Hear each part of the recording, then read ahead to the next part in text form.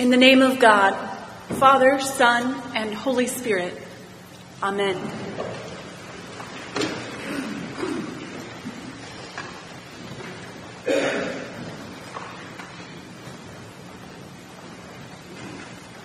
My father is a good man, considering the human condition, and he has many good traits.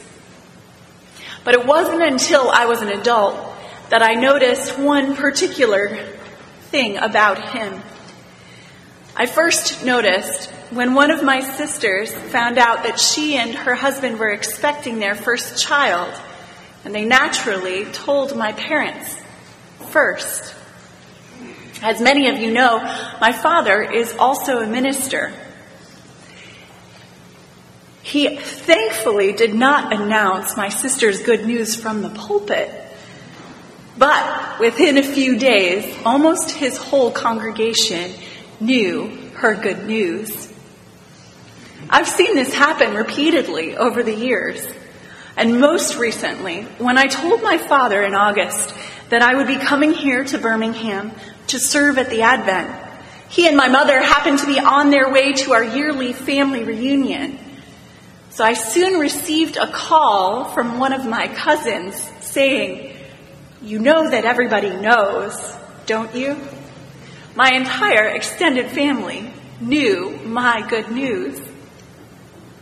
This frustrating and yet endearing idiosyncrasy of my father's is only natural because good news is meant to be shared. In the passage that was read today from Isaiah 40, the prophet urges others to proclaim and share good news, to comfort God's people with a message of hope.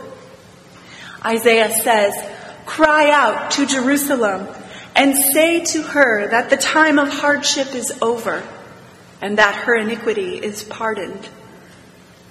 The people of Israel and Judah were weighed down with the burden of their disobedience to the law of Moses. They experienced the consequences of their sin that were promised in Deuteronomy 28, where it says, "If you will not obey the voice of the Lord your God, or be careful to do all his commandments and his statutes that I command you today, then the Lord will bring you to a nation that neither you nor your fathers have known, and your sons and daughters will go into captivity." Isaiah confirms this Mosaic prophecy in the chapter just before our reading today by saying that the people of Judah would experience God's just judgment through the instrument of the conquering empire of Babylon. Indeed, those in Jerusalem were invaded, besieged, defeated, destroyed, and then carried off in exile away from their homeland to Babylon. What a burden of bad news for Isaiah to have to tell the people of Jerusalem. But yet, the good news is coming. In chapter 40, Isaiah proclaims God's pardon for the sins of Jerusalem. He shares with them God's tender mercy and comfort. "Comfort, comfort my people. Thus says your God. Speak tenderly to Jerusalem." For better or for worse, I cannot help but think of that Otis Redding song, "Try a Little Tenderness." The words that Isaiah uses to describe this tender and gentle speaking of God is found elsewhere in the Old Testament to describe the way that a man woos a woman with kind and gentle words. We see it in the way that Boaz talks with Ruth, and in the way that the prophet Hosea wins back his wayward wife with gentle words. Through his prophet Isaiah, God speaks tenderly to his people, telling them that their hardship and warfare is over. Their hardship is over because their iniquity is pardoned. Judgment is over. This forgiveness of sin coincides with the coming of God, with his advent. It is as though God the Almighty were traveling through a desert to rescue his people. In the wilderness, prepare the way of the Lord. Make straight in the desert a highway for our God. As many of you know, I moved here in October from Massachusetts. Although Massachusetts and Birmingham are very different, they do have at least one thing in common. There are a lot of hills, there are a lot of winding roads, and the names of these roads seem to change frequently. In Massachusetts, in order to get from the rural town where I lived to the turnpike, I had to travel for at least 40 minutes on winding back roads through ancient, decaying mill towns. I thought everything would have been a lot easier if someone had made a highway that went to the highway. Here in Birmingham, I've been playing it safe. I have a fancy little device on my phone that tells me exactly where to go. And it usually tells me to go on the highway, because the highway is the quickest and the shortest route. So I always obey, unless it's rush hour. Here we see Isaiah calling God's people to prepare for the coming of the Lord, to expedite his arrival, to make way to welcome him. How do we prepare for the coming of God? How do we get ready to once again receive Jesus?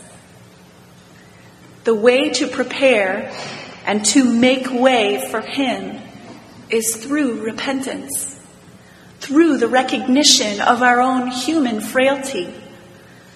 We must indeed recognize that all flesh is grass.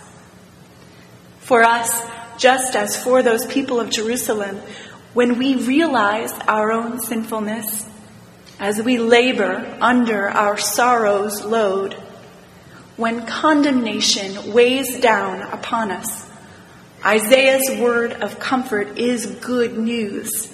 God does not leave us in the place of mourning or despair. No, he comes to us and he intervenes on our behalf. Isaiah's good news is for us, just like it was for the people of Jerusalem. Our iniquity is pardoned. Our sin is forgiven through the offering of that suffering servant, Jesus Christ, who is also Emmanuel. Jesus is the one who came once, God with us, fully man, fully divine, born of the Virgin Mary. And Jesus is the one about whom Isaiah says, surely he has borne our griefs and carried our sorrows. He was crushed for our iniquities. All we like sheep have gone astray. We have turned everyone to his own way, and the Lord has laid on him the iniquity of us all. As we prepare to receive God's coming again at Christmas, and as we await Jesus' second coming, he will come again. We admit and we confess our sins. As we just sang, make ye straight what long was crooked. Make the rougher places plain. Let your hearts be true and humble, as befits his holy reign. Oh, that warning cry obey. Now prepare for God a way. Let the valleys rise to meet him, and the hills bow down to greet him.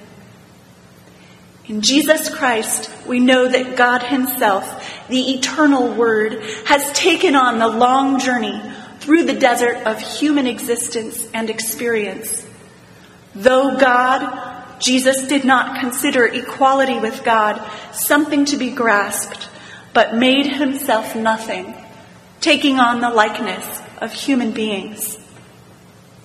The eternal Word deigned to be born of a young, innocent girl, that wide-eyed Mary. And Mary being an imperfect and even sinful human being, just like us, was naturally fearful in the presence of the awesome Gabriel, that angel, that messenger of a holy God.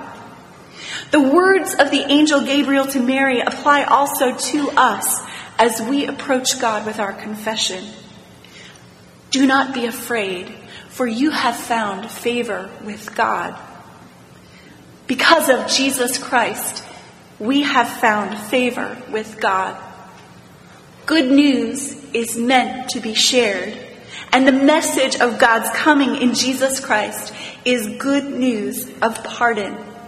The way to prepare is through repentance, and as we turn to God, we can trust that God speaks tenderly to us because he looks at us and he sees the righteousness of his own Son, Jesus. Do not be afraid, for you have found favor with God. Hallelujah.